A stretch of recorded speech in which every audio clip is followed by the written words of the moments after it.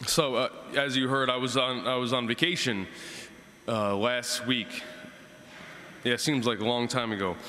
I had a great time in New York. It was in Long Island with my grandmother, with my aunt and uncle, with my cousins. I don't know. We played a lot of cards, ate a lot of food. I went to the beach a couple days. I almost broke my neck in one of the waves. It was a good time.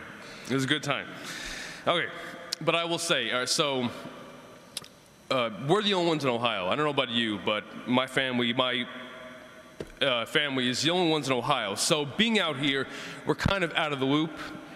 You know, we don't quite know what's going on. We're a bit removed from the situation, the dynamic between the whole family, which we all know.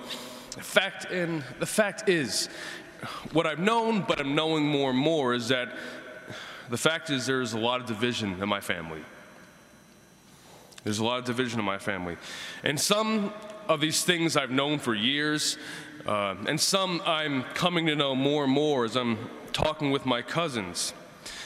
And some of my relatives barely speak nowadays. Some haven't spoken for years. Some have been estranged from one another for over 40 years in my family, over 40 years.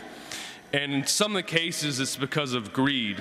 A lot of the cases, almost all of them, are because of just unforgiveness, just not letting things go and staying away. And there's so many families I know with problems far, far worse than mine. You know, there are problems so much worse than my family. And we look to these situations, with faith, we look to these situations and we ask, why is God allowing this to happen? Why has God allowed this to happen? He knows, He's God, He loves us. And Jesus himself says, in a not so subtle way, he says, do you think I've come to establish peace on earth? He said, no, I tell you, but rather division. He says, a household will be divided. A son against a father against a son, a mother against a daughter against a father, a mother-in-law against a daughter-in-law, and on and on and on. And I think our first reaction probably should be, what? Jesus? Huh? And I read in my morning prayer this week, in one of the writings of the church fathers, and he said something like, peace is harmony between those who are divided. Peace is harmony between those who are divided. And so we know that the only true peace, the only actual lasting peace, is from God, it's in God, it's with God, because apart from Him, peace isn't real. Maybe peace is only avoidance of conflict, or maybe it's only the quiet between battles, or maybe it's just avoiding the wounds that need to be addressed. That's not real peace. And I was going to say that perfect families like the Waltons, I don't know if you've ever seen that show, The Waltons. There's no families like the Waltons, but they weren't that great either. I was looking up clips of them. They didn't get along either. Or Little House on the Prairie. They don't exist in real life. So, if Jesus came to bring division, then the only way to true peace within our families, within our people, is seeing what divides us. That's the first step towards peace, is seeing what the problem is, seeing what divides us. And so Jesus, yes, then He came to divide so He can bring us together. He uproots so He can replant. He breaks things up so He can refine our love, and He can purify our relationships, and He can mold us stronger together than we've ever been before, because this is His work. And so He also allows what needs to die in us to die. He causes what needs to die in us so our family can have new life, to let our pains die, to let our bitterness die, to let our unforgiveness, whatever. die. Because only God can really heal a family. We can only screw it up. I don't know. So even a family that truly loves one another so deeply, every day, all the time, all they talk about is their family, all they love is their family, it's not going to sustain.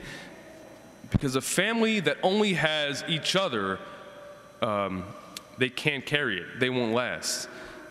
If it's us versus the world, and that's all we have, it's not going to last.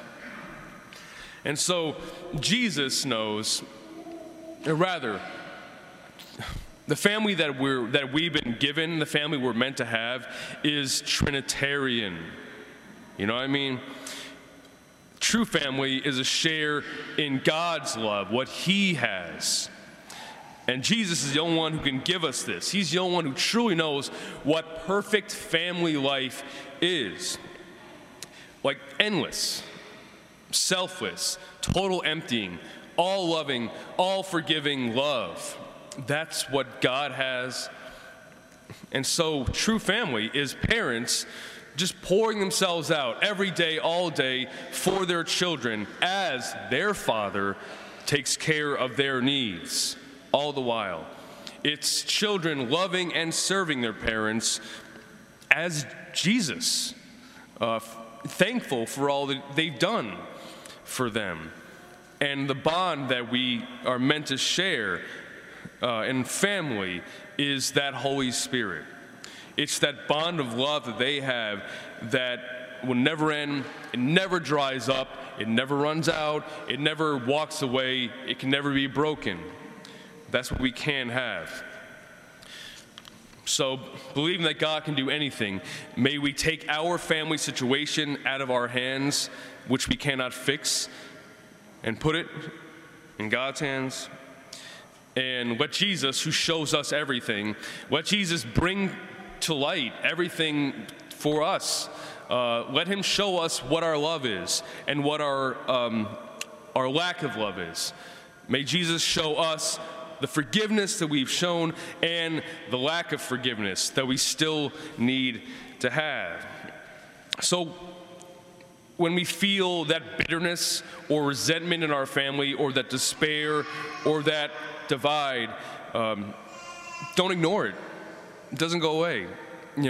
Face it, look at it, but then don't sit on it. We like to shoo the problems underneath our seat, or be content and say, well, this is how it's going to be. We can't be content with that. We have to look at it, and in that pain, just go to the Lord. Lord, I can't do this. I can't carry this. I can't fix this, obviously.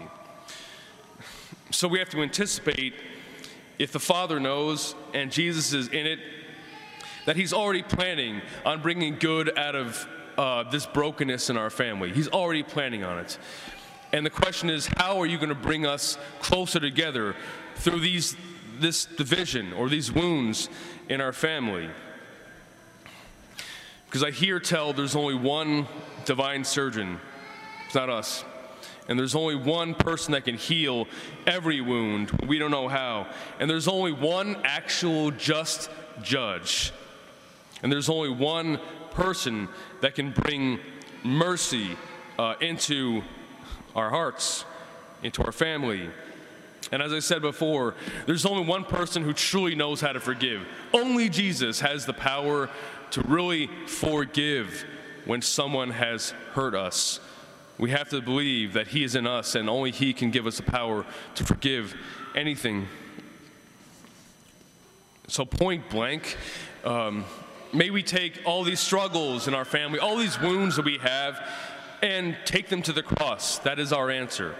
Take all these wounds in our family to the cross. Trust in His love to make things happen. We come here hoping, trusting in His victory, that we may actually experience the resurrection within our own family.